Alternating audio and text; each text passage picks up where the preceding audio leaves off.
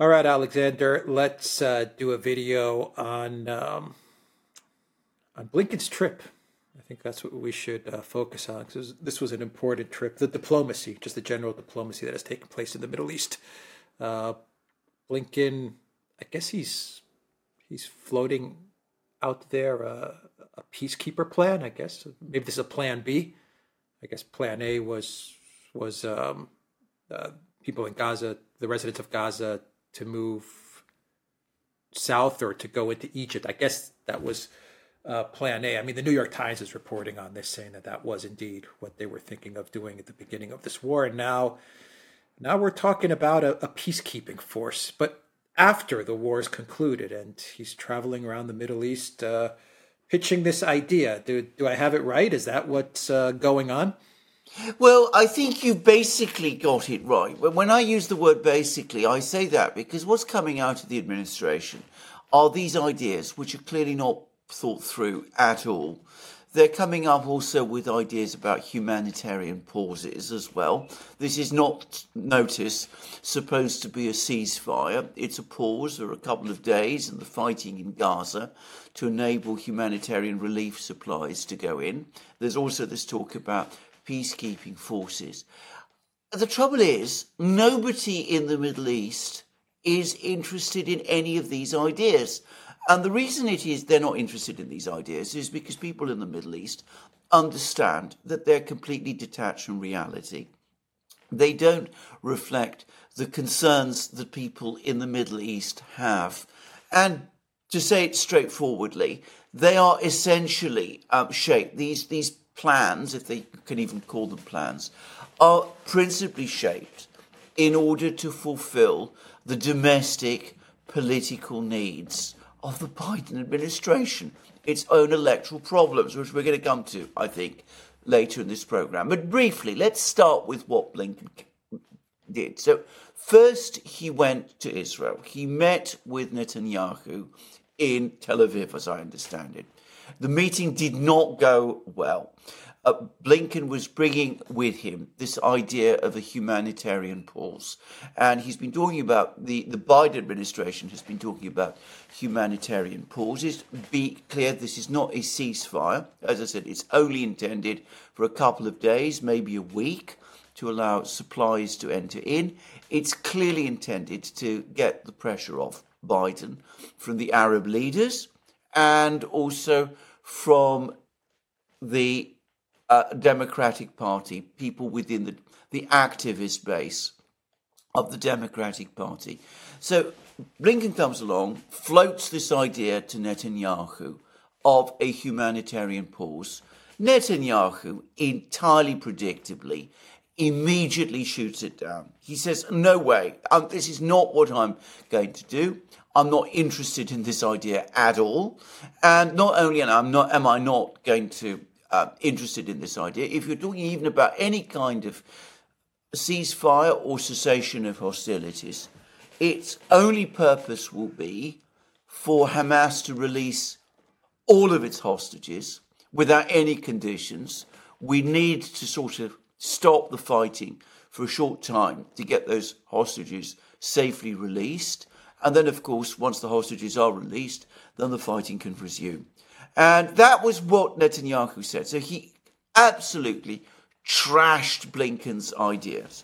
But he also trashed Blinken because then they were going to have a press conference together and Netanyahu refused to turn up. So you can already see that Netanyahu has absolutely no time for Blinken at all. So then Blinken heads off to Amman.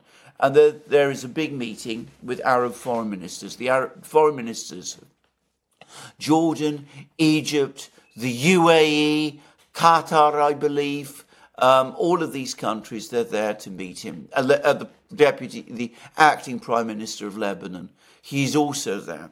And again, he's talking not so much now about humanitarian pauses, but he wants to impress the Arab leaders. He says, look, we've got to try and find some kind of solution for what happens in Gaza once Hamas has been defeated. So why don't we all get together and agree to send a peacekeeping force to Gaza made up from, your countries? And the Arab leaders collectively said to him, you must be kidding. What are you talking about? We have a battle going on in Gaza. The priority for us is to stop that. So we want a ceasefire. We want it now. Why aren't you working to get a ceasefire from the Israelis? And yes, this time there was a press conference. The Arab foreign ministers did attend it, and Blinken gets publicly trashed all over again. Now he's flown off to Turkey. Again, not clear why he's going exactly to Turkey at this time. Personally, given the kind of rhetoric that's coming from Erdogan, I personally would have given Turkey at this moment a wide berth. There's been, as you know, protests at Incirlik, where there's the US base. Crowds have tried to enter Incirlik. Anyway, he's come to Turkey. He arrives in Istanbul. Only one official shows up, and he's the deputy governor of Istanbul province. The foreign minister, he's not there. The president, he's not there. The prime minister is not there. Again, he is being shown colossal disrespect from the Turkish authorities and from Erdogan himself. So he is being humiliated. And all right, Blinken perhaps not somebody one should take especially seriously. But of course, he is the US Secretary of State. Through the humiliation of Blinken, the United States itself is being humiliated in completely different ways. The Israelis, the Arabs, and now the Turks are all telling him, we have no respect for you at all. And these ideas that you're coming up with, they don't interest us. The Israelis are not interested in a humanitarian pause. The Arabs are not interested in talking about a peacekeeping force. The Americans are just talking, the administration is just talking to itself.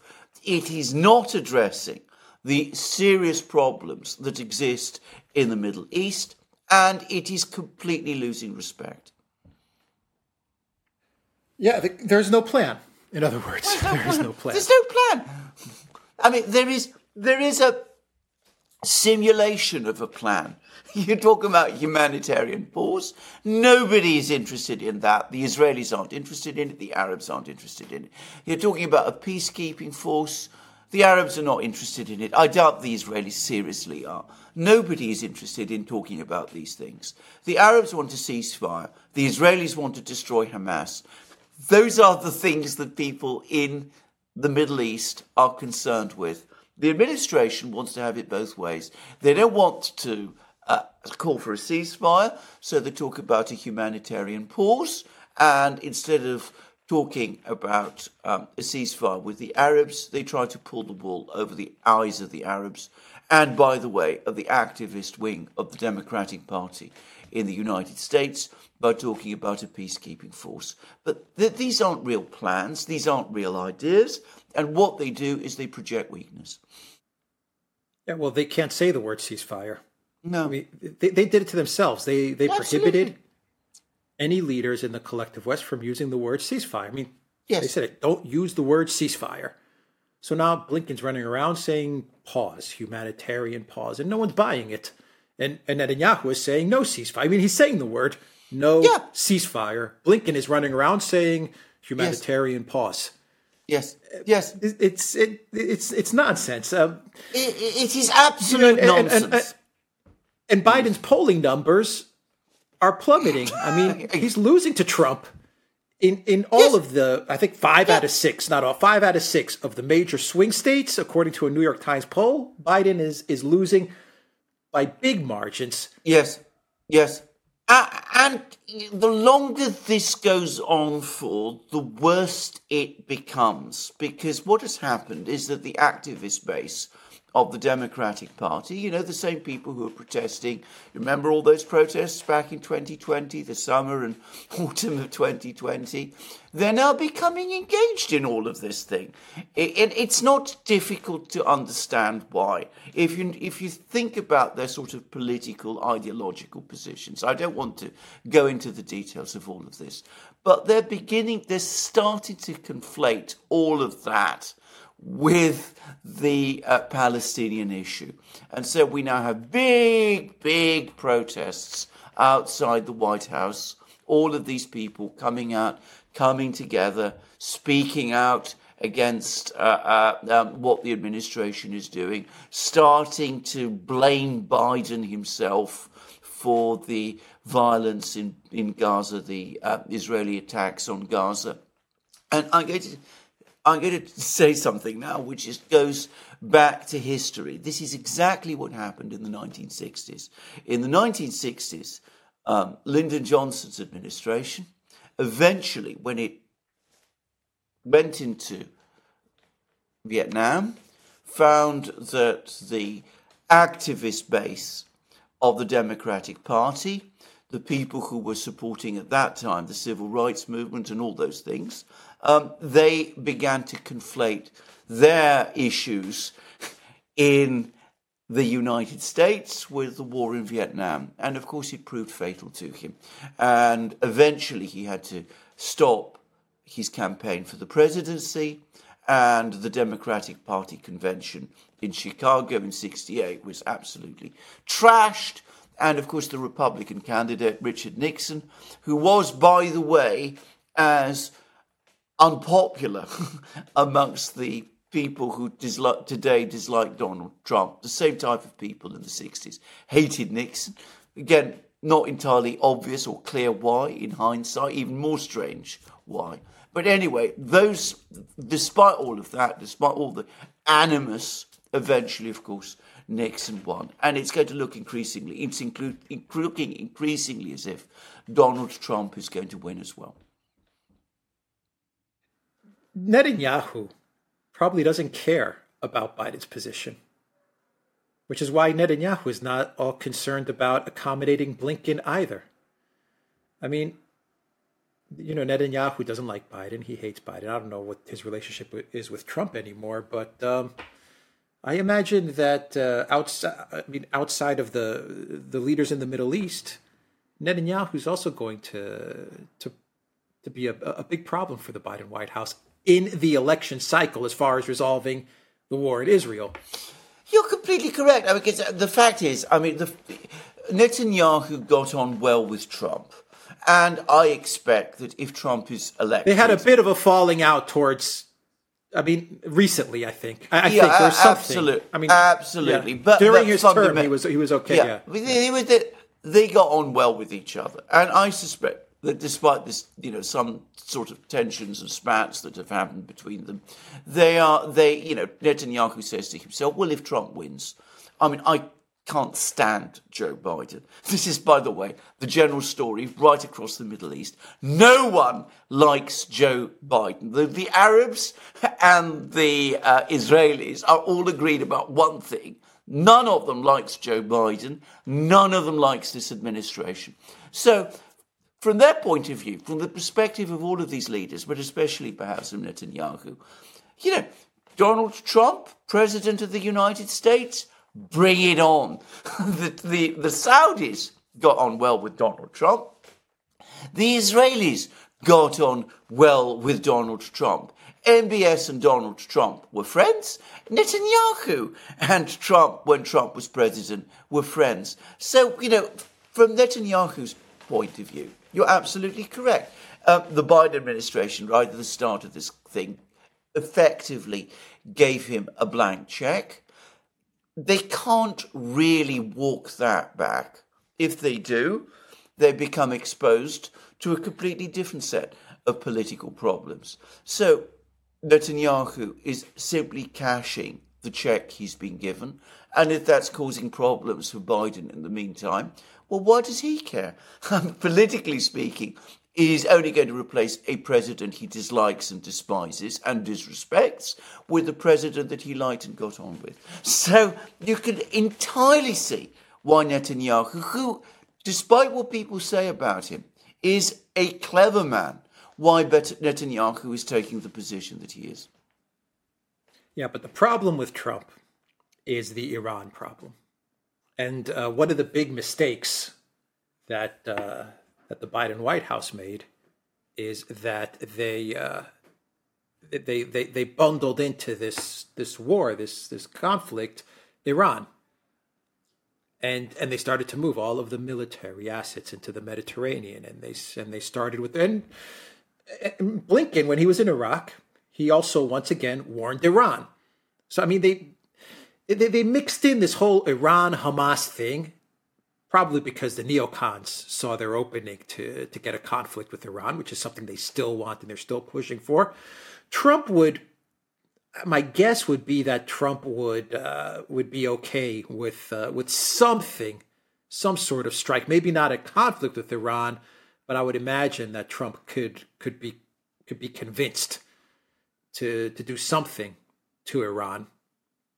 I don't know what that is, but I would say that Trump is probably averse to war, all-out war, but some sort of strike into Iran, I think he could be convinced to do that. So, I think even with Trump, but Netanyahu would be okay with a conflict with Iran. I think that Netanyahu has no problem with that. But, even with the Trump presidency, you have the Iran issue. Yes. And a conflict or an escalation with Iran, which is a problem, a huge problem. Of course it is. It's a huge problem, and it is the danger that is looming all right behind this whole crisis. Because for the moment, it's clear that the Iranians are doing everything they possibly can, up to the point that they can, to stay out of this affair. Now, that was what we both said would happen. We said it in many places. We said it on X when we did that program with Elon Musk and David Sachs, that Iran is not looking for a war with the United States. And I think this is an important thing people need to understand.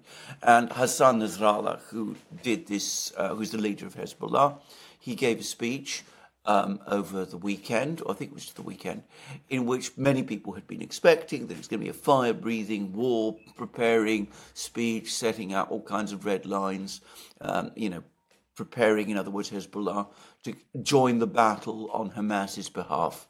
And to many people's surprise, but not, I think, to ours, he did the opposite.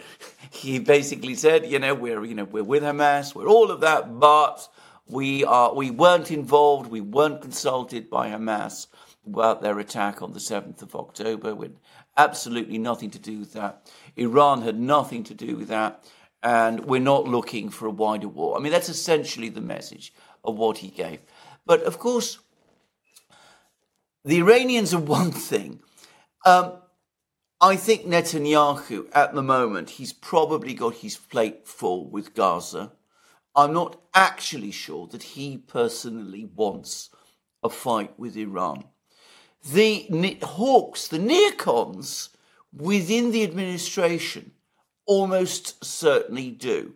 And notice, Blinken says all of these things. Now the Eisenhower, the second American aircraft carrier, has arrived in the Eastern Mediterranean.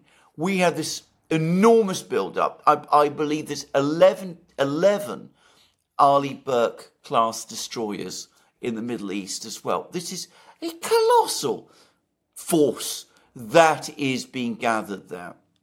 And one gets the sense again, Blinken warns Iran, but there's no real plan about getting into a war with Iran. Because the administration, if it did think about that a few days ago, they have perhaps drawn back from it to a certain extent. At the moment, they are talking peace and humanitarian pauses, but they are not talking with the Iranians. They have no control over the situation. The situation has every potential to spiral out of control at any time.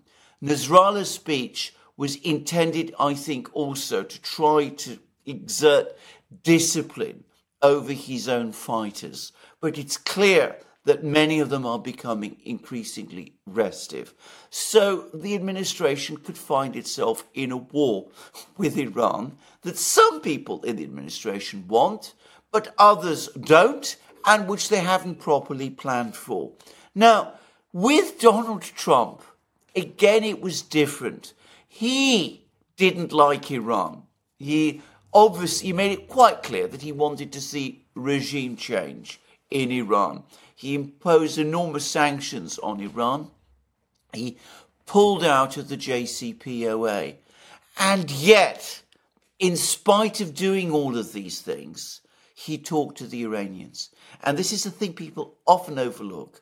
So when he had Soleimani assassinated and the Iranians launched missiles in retaliation at American bases, Trump was on the phone and he didn't speak directly to the Iranians, but he was able to convey to them that, look, provided you calibrate your response at this level, I will make sure that it doesn't go beyond that. So Trump had that ability. This administration does not. They have all of these different things pulling in different directions, but there is no overall plan, no overall control, and the situation becomes more dangerous. And in the meantime, within the United States itself, people are perceiving the vacuum, the policy vacuum at the centre, and they're becoming angry. And that's why we see these protests outside the White House, why even Bernie Sanders apparently is now speaking out, and why the president's polling numbers are collapsing. Yeah, Bernie Sanders is kind of like, he still can't say the word ceasefire. I mean, no, I know. It's pretty ridiculous, yeah. I know. The Democrat Party is cracking. Yeah, there's no doubt it's cracking and it's dividing. And through the Swiss embassy, Trump spoke with the Iranians. I remember the Soleimani affair, and no doubt the assassination of Soleimani was coordinated, I believe. I think we analyzed it really well, that incident. That, it was the neocons and the Mike Pompeos, the Boltons. These were the guys that seemed to have been orchestrating the entire Soleimani thing. But I'm trying to think if there's anything else that we need to cover with diplomacy that's taking place. Well, I'm going to say something. A real quick comment, a quick question for you. I don't think the Biden White House can overcome this, like, I guess you could call it an election collapse that is taking place. I mean, I don't see how they're going to win back the Arab or the Muslim American vote, or the Generation Z vote for that matter. I don't think they can fix this. No. So I worry that they might actually go for the Iran option because they've got no other cards to play. This is exactly what I think is the real danger. Now, can I just, if you're talking about diplomacy, I mean, we've had more terrifyingly statements coming from Israeli officials, including a minister from the Israeli government talking about using nuclear weapons. Now, that is completely unacceptable language. Why isn't the administration saying that? I mean, again, that again tells us about the fact that there is a policy gap, that they really don't know what to do at the moment. And Europe, in the meantime, let's be also clear about this, bad as things are in terms of what the administration is doing, well, Europe has just gone absent without leave. I mean, they provide funding to the Palestinians, they provide funding to the Israelis. We have Scholz saying one thing, we have Borrell saying something completely different. We have Ursula making trips to the Middle East, which don't help. But the Europeans are nowhere in this matter. And I think that just bears repeating. But coming back to the administration, I completely agree with you. I think there is no turning this round now. I think also probably we're going to see more problems in the US economy anyway over the next couple of months. But the spectacle of disorganization and chaos that we've seen from the administration is, I think, starting to hit home. And of course, what it is doing is it is antagonizing everybody. Nobody in the Middle East has any respect. In the United States, supporters of Israel are becoming frustrated. Supporters of Palestine are becoming also frustrated. Where protests are outside the White House, the polling numbers indeed are collapsing, exactly as you say. And I'm afraid you're absolutely correct. I mean, we've discussed this previously, and we've discussed this, I think, on our respective channels.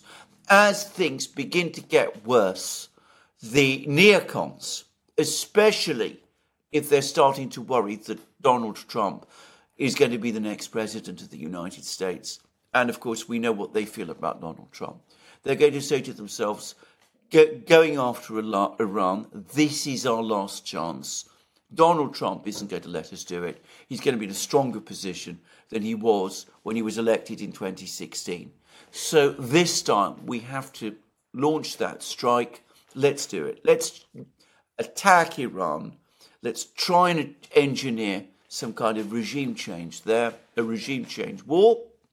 And who knows, if it works, that will perhaps be the one thing that enables us to turn the electoral dynamics round and get Joe or Kamala or whoever the Democrats come up with it across the finishing line into the White House. So this collapse in support for the president actually might open up the risks of escalation. And by the way, at a more controlled level, something like that was also happening in the 1960s, in the sense that as the pressure on the president began to increase in the 1960s on Lyndon Johnson, his instinct and that of his advisors was to actually escalate in Vietnam, to increase the bombing, to send in more troops in the hope that they could turn things around fast. And of course they weren't able to. And instead his political position collapsed. So the danger of escalation this time is very, very real at multiple levels. We see that the Iranians are having difficulties controlling their own proxies. There's probably divisions anyway in Tehran between those who want to see an escalation. And there are people in Tehran, some people in Tehran who might actually welcome an escalation, and we should not ignore that. So there's problems on that side, but there are very evidently bigger problems on the other, in terms of what's going on in Washington. Yeah, absolutely. The thinking could very well be maybe we strike at Iran and we could deliver a quick victory on some level, or a quick regime change in which Biden, you become the wartime hero. Perhaps that's what they could be whispering to the Biden White House. Or they could also make the argument, the American people are going to be a bit more hesitant about voting you out of office during a war. Yeah. I mean, they can make that argument as well. So, I mean, there's no other cards that he can play anyway. So, they could easily be whispering in his ear, this is your only chance to get through this at this point in time, because nothing else is going to change the sentiment, to the trajectory that has taken over now with Biden and the Biden White House. Yeah. Yes. Now, can I just also say something else? I mean, we've been saying before, we said it some weeks and months ago, I remember you specifically saying it, that the Democratic Party, this was back in the early summer, needed to decide quickly what to do with the Joe Biden issue. And you pointed out that the clock was running, and if they were going to persuade him to go and get someone else to run in his place, then they needed to act then. Well, they didn't do it. They've left it too late now. And the clock has now run out. We're into the primary season in a few weeks. It's too late. And they left it too late in the 60s with Lyndon Johnson. And as I said, there was a disastrous campaign in 1968. and a disastrous convention in 1968. And this at a time when the Democratic Party was far stronger politically than it is today. This time, I don't really see any coming back for that.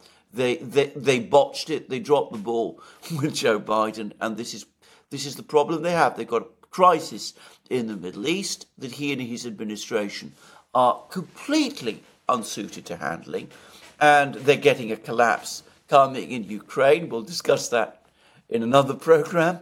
And of course, they have a president who's all at sea and doesn't really know what to do about any one of these problems. And with the national security team, which is the most incompetent I can ever remember in post-war American history. Bill Kristol over the weekend, Chief Neocon Bill Kristol said that Biden needs to leave now. And I think Axelrod as well. David Axelrod also said that Biden needs to leave now, no second term. So, I mean, there are voices that are saying right away, because we've run out of time, but right away Biden needs to step aside. I mean, yeah, absolutely. It's too late. A week or two or three. I mean, exactly. I don't know. Maybe. Exactly. Well, but the damage is done. If you get him to step down now without an agreed successor, and Kamala Harris is not an agreed successor, then what you're going to do is you're going to throw open the entire primary season. And there's no clear idea, there's no clear picture of who's going to come out of that. And whoever does eventually come out of that is probably not going to be a convincing alternative to Donald Trump, who is so far ahead of all other Republican challengers in the primaries, primaries, that there is simply no challenge. So they've left it too late. This is my view. Yeah, which worries me because I think they might actually take the war option. Exactly. That is the problem. I mean, what happens in the United States now? Oh, it's a big issue. It always is, because it is, after all, still the United States. But what happens in the Middle East is the urgent priority. And with what is increasingly looking like a collapse in the president's diplomacy. I mean, there is no diplomacy. What Blinken is doing in the Middle East isn't diplomacy in any meaningful sense. What Henry Kissinger did in the early 70s, when everybody wanted to meet with him. I mean, there was no question then of the Prime Minister of Israel not wanting to turn up at a press conference with Henry Kissinger. There was no question of the President of Turkey not condescending to meet or send one of his ministers to the airport to receive the Henry Kissinger. Anyway, and the same was true, by the way, of every other single U.S. Secretary of State since that time. Well, what we're seeing now isn't diplomacy. It's just a simulation of it. Just as a humanitarian pause isn't a ceasefire, it's a pretend ceasefire. And the Gaza peacekeeping force is a fantasy as well. It's not an agreed plan. It's not one that's been properly discussed with the Arab governments. It's just something that, has come, I suspect, from Jake Sullivan's ever fertile brain. But it's just, as I said, him and the people around him talking to themselves. Their big plan was a peacekeeping force. I think that tells you everything. Okay, we'll end it there. TheDuran.locals.com. We are on Rumble, Odyssey, BitChute, Telegram, and Rockfin. We are also on Twitter X, and go to the Duran shop. 20% off. Use the code TheDuran20. Take care.